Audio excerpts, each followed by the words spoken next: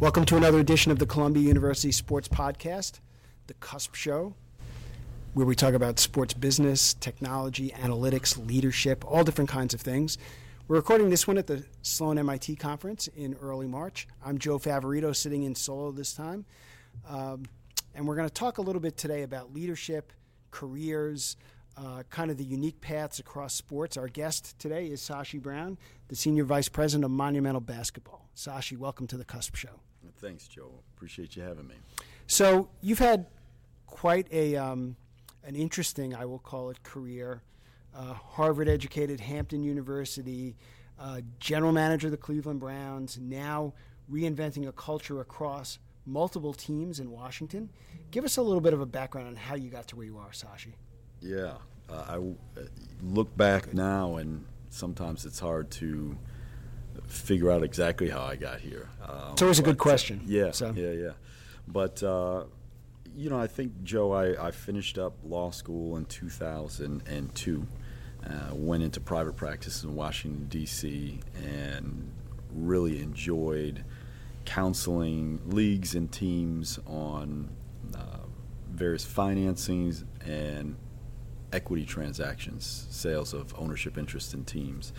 And that's what really gave me my start, and that was with a gentleman, Dick Cass. Dick is president of the Baltimore Ravens. That's what gave me my start into sports, and began to really enjoy that practice and counseling ownership groups and leagues as well.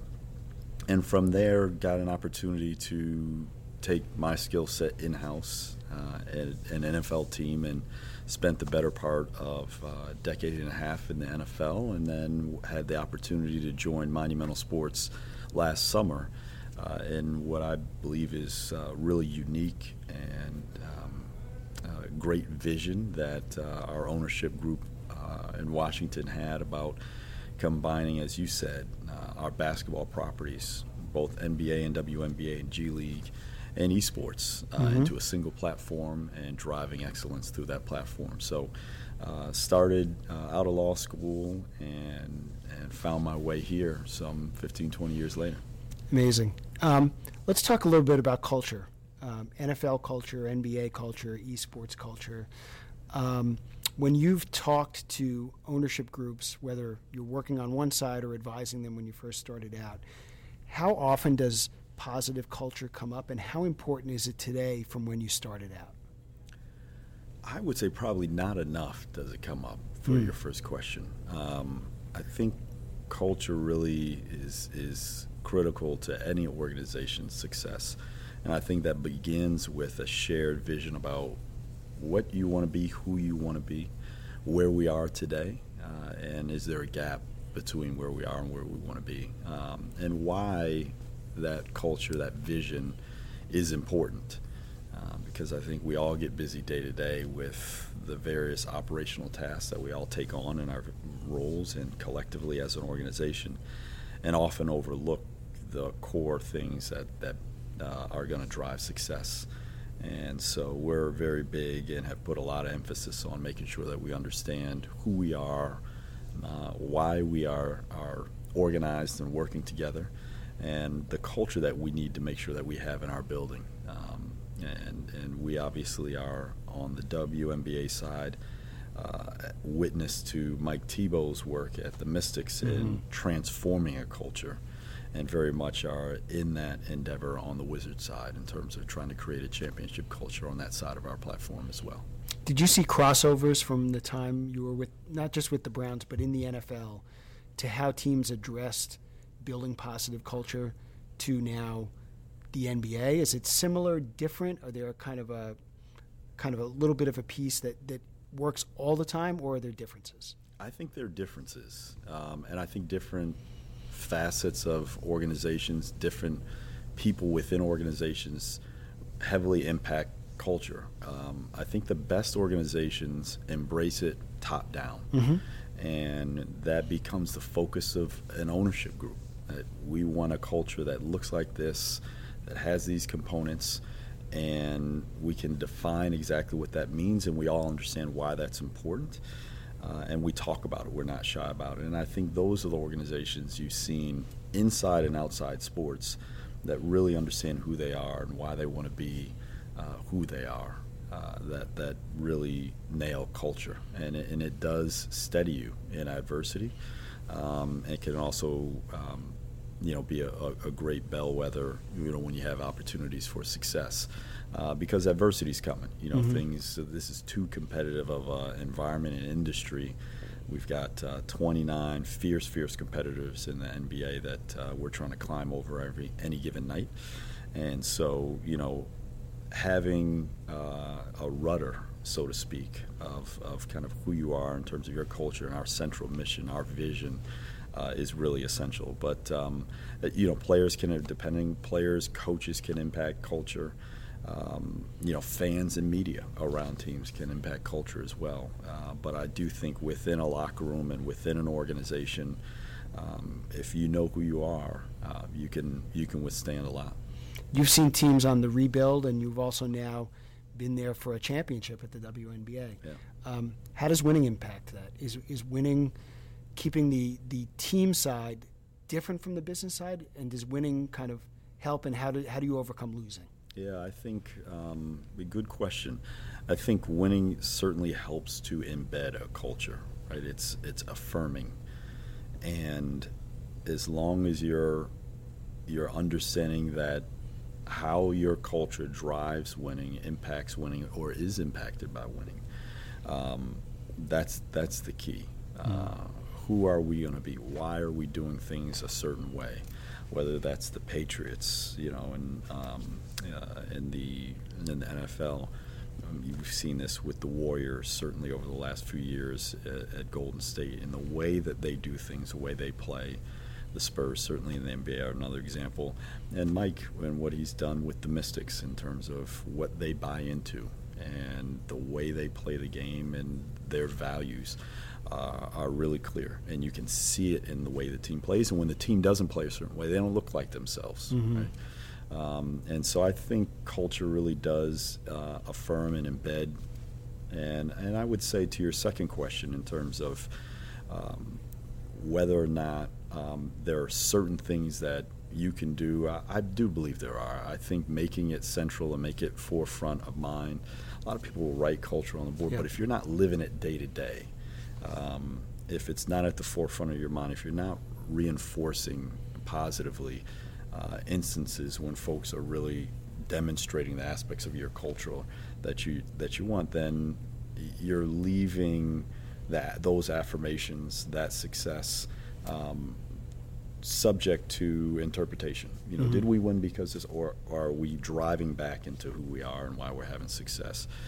Likewise, I think adversity can challenge you, and I think oftentimes teams determine their success based on a win-loss record. I'm not sure that's always the right way to go about it, and I think a culture can get you through some pretty tough moments. And I've seen some great cultures and environments through adversity, and I've seen some horrible environments, dysfunctional environments, through a lot of success. So my experience has been that your culture can exist and impact positively no matter what the scenario is that you're facing at the time in terms of on-court performance. So impact is one thing I wanted to touch on. The impact beyond games. Monumental has made a big push to make sure that the impact of the overall organization extends way beyond whether people come into a building or not. The NFL has tried to extend legacy programs, obviously, with teams. You were in a city in Cleveland which was very much ingrained in a sports culture. When things aren't going well on the court or on the ice or on the field, how do you make sure, from a leadership standpoint, that everyone kind of keeps their eye on the prize, that this is impacting people well beyond a game? And how valuable is that? I think it's really valuable. I do think it's something that you have to make sure you establish. So once adversity hits, it's too late, right? Mm-hmm. So this, again, has to be who we are. And at Monumental, we always talk about having two bottom lines. Is one, is certainly we're a for-profit business. Certainly we're a competitor on the court, so we want to win. We want to drive revenues. But we also want to impact the community around us in a positive way, and perhaps that's the most important thing we can do. It gives you proper perspective on why we're here, the privilege that we have as sports organizations, and the impact that these sports teams can have across a community, and they can lift up with success. And seeing what the Cavs were able to do in Cleveland, winning a championship for the first time in decades, seeing with the Mystics and the Nationals, and before them, really the leader obviously was the Capitals, were able to do in Washington, D.C., and the confidence that town had about itself was great. But I also think one of the great things Ted and his ownership group and our executive leadership team do is make sure that we constantly are talking about our impact in the community, and that we publicize, just as proud as we were of Natasha for winning a championship and Brad for being the second leading scorer right now in the NBA. We're just as proud of them for winning the Community Service Award in the NBA and WNBA, a year removed. And, we've got to celebrate that similarly. And we do, because we mean it. So I think those are the things that you need to be able to do. And they have major impacts on, I think, what your modern fan, your modern athlete, your modern employee, in these times want to think about something other than the traditional bottom lines. And this gives them a sense of the organization and Monumental Sports care for the community and commitment to being bigger than just a sports team or just a revenue driver or tax base for the city. When you look at culture and leadership outside of sports, are there not even teams, but businesses or individuals that you look to and say, that's the man or the woman who knows how to get things done? We need to take from that piece and figure out how to bring it into the business that we have where we are now. Are there companies that you follow or businesses that you follow, people you think do it right that people should know about? We do. I'm not sure that people should know about, but we spend a lot of time actually, and on my way in, as much as I love music, I discipline myself that 3 times a week, at least, I'm trying to listen to a podcast of leaders in different businesses in different industries. I've watched, what Boeing's going through, looking at, what Ford Motor Company has gone through in some of their transformation. Look at a lot of innovative companies in the tech space, in the finance space, and even, in politics, some of the fresh voices that are out there that have been battling for years, and some who are newer on the scene to understand kind of what innovation really looks like and how you lead in the face of adversity. We also had in this year, I think the military is a great place to look for what leadership values can really look like, and we have done that throughout my career. I've had generals come in, and that's been tremendously illustrative and great perspective to have. As important as we think a win or a loss might be on Sunday, nobody dies. Nobody dies, and it's and understanding what real adversity looks like is critically important, and understanding what teams operate in an environment like a military, facing the circumstances that they face, and as dire as the consequences are, can help you understand what excellence really is about, and what teamwork is really about. Are there some people, Hampton, Harvard, growing up, your professional career, who've impacted you to help kind of lead you down kind of an interesting path as well? Who are some of those people, and what did they teach you? Yeah, certainly it started in the home for me. My father and mother were great in terms of encouraging all of us to be the best versions of ourselves, always make sure that we thought of others, and not only pressed ourselves to excel academically, professionally, but also be very in tune to our families, keep that balance, and the community at large. I mean, we're all just so privileged to be able to work in sports or be able to go to a great academic institution, but to understand that there's a lot of folks out there that don't have as much, and that was one of the things about the Monumental double or triple bottom line, depending on how we want to look at it, that I think appealed to me. And Ted and his group are very much aligned with that. And there are certainly been people throughout my career, whether it's Dick Cass, who I mentioned before, and there are probably just too many to start naming, but have been able to work with some really, really talented people.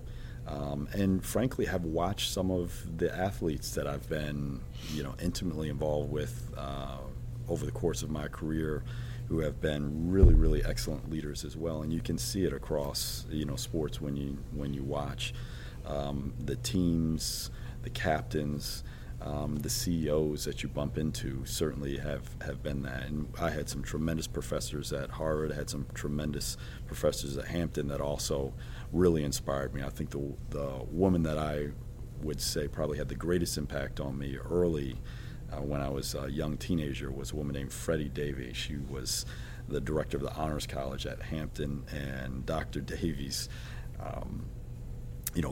one of her great callings in life was she was one of a handful of teachers that was selected to prep the Little Rock Nine. Wow. To go into that school and make sure they could hit the ground running academically, understanding that community did that those young folks were going to deal with a lot of adversity socially walking into that school. And Dr. Davey was just adamant about pulling the most from all of ourselves, given everything we were afforded that many of our ancestors hadn't been. So she was certainly an inspiration to me. That's certainly big picture.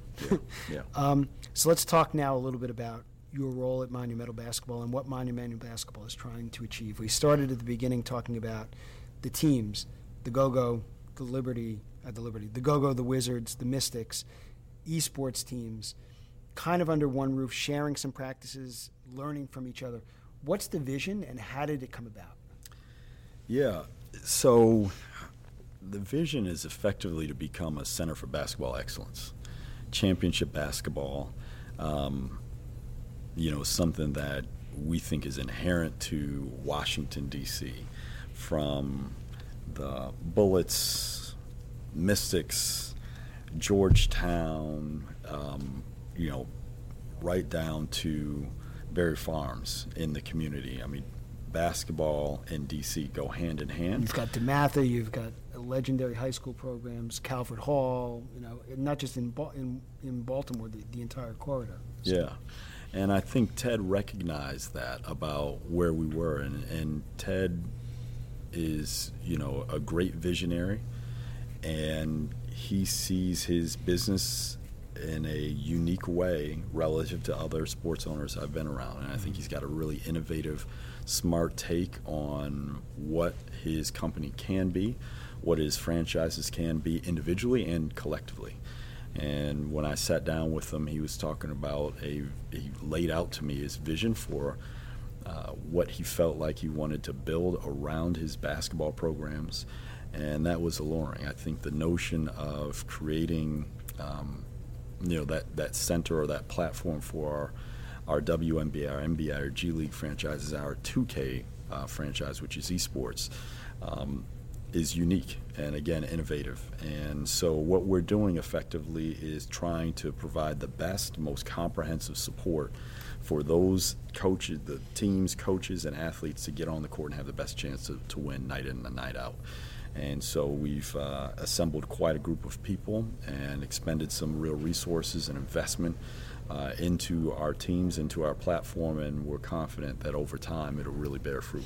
And is it shared services? Are they talking about nutrition and health and training? And is it strategy as well? I mean, do you have Wizards and Mystics coaches kind of in the same room with the Go-Go coaches talking about how you win and how you create that culture? Yeah, and so we're at the outset of it, but it's, as I said, comprehensive. So it's absolutely from, sports psychology to player development and supporting our players transition in and out of their careers, help them understand how to deal with some of the pressures of family and riches and finances that some of them haven't had experience with previously. But then also, how can you handle the adversity that's going to hit you, when you play, whether it's through injury or struggles on the court. How do we make sure that our coaches are as supported as they possibly can be? And certainly from a performance and medical standpoint, from a nutrition standpoint, all those things are in place as well. And the big thing that we want to be able to do is engage our athletes in a different manner, in a more intimate manner, so that we understand what their needs are, and that we're there anticipating when they need something as opposed to trying to react. So you're now, and as we kind of wrap this up, you're now getting close to a year being in, and it'll be a year once the fall comes or the summer comes. Obviously, there's been progress. You've got the Mystics won the WNBA championship. Not sure how much credit we can take. That's okay. That, but yeah. Take credit where you can. You know, an exciting young team. You know, without John Wall this year, but Bradley Beal's had a heck of a year. There've been some really other big strides that Ted and the organization have made with the collective bargaining agreement with the WNBA, the number one pick in the NBA 2K League. You know, the Go-Go trying to do innovative things. There was a STEM program that they did a couple weeks ago. So now you're into this point. Now, where would you, if someone looked at this without making bold predictions in a couple of years in terms of shared services and opportunities that you think will grow, where do you kind of take this now in the next year now that you've been into it so far? Yeah, I think we've put a lot of the foundational pieces in place, and now we really have to execute. I mean, I think we're going to have one of the better analytics groups, and here we are at Sloan. We're going to have one of the better analytics groups in professional sports. I think we will have more shared information and services going across all of the teams.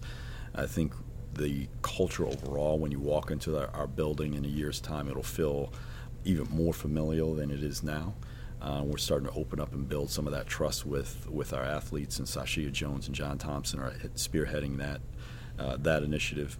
So those are some of the things that I would look for. But I think it's taking providing a service to providing an excellent level of service, an intimate level of service, in terms of knowing our athletes a little bit better than we do today, or a lot better than we do today. And as I said, really being able to anticipate their needs. So I think there's a lot there for us to capitalize on, and I do think you'll see this kind of come to life. We've stood up. You know, we've got the structure, the bones in place, but now I think we need to start to really walk, jog, and then ultimately hit a good stride and sprint as we move forward with our teams. So. And then the last question, because we have a lot of students who listen in or people looking to change careers, as you've gone through this kind of circuitous career, some very different groups, obviously, different leaders. What's the advice when young people come in, or you're talking to a young athlete? What do you tell them about growing a career, some things that you've learned from some of the people that you've encountered over the years? Know yourself. Don't let your career, your success define who you are. You know who you were before you came to this. And if you don't, get a chance to know yourself and make sure you understand yourself really well, because this is a tough business, and we all face those moments when we question a decision, but if you're questioning yourself, then there's a problem. So I would say, first of all, know who you are coming into the business. Second thing I tell a lot of young students is do not take a menial sports job and sacrifice a more substantive non-sports job where you get vastly better experience. You can come back into sports, you can network in and around sports, but it's really critical that you become the best professional at whatever your expertise happens to be. So if you have a chance to go out and become a great marketer somewhere, coming in and taking a very entry-level job with not a lot of development at a sports team is something that I constantly advise against. And it's tough because, you know, one of the most difficult things is, can I ever get into sports for those that are passionate about it? But sports isn't the end-all, be-all, and at this point I would say our industry is not particularly good, particularly on the team side, developing people and growing them and giving them opportunities, particularly from entry-level jobs to grow. And there are certainly stories out there where that does happen, but more often than not, it doesn't. So find a great place where you can be trained and learn your craft and grow yourself professionally. Great. So once again, we've been listening. You've been listening to the Cusp Show. Sashi Brown, SVP of Monumental Basketball, I want to thank you for joining us. Appreciate it. I think a lot of people will be following. You've certainly had a very interesting career that people can kind of emulate, and you gave us some great advice, which is really important. Good. Thanks for having me. Hey, no problem. Once again, this was the Cusp Show, the Columbia University Sports Podcast. I'm Joe Favorito, without my co-hosts Tom Richardson or Scott Rosner or LJ Holmgren or Tom Cerny, who's standing here today.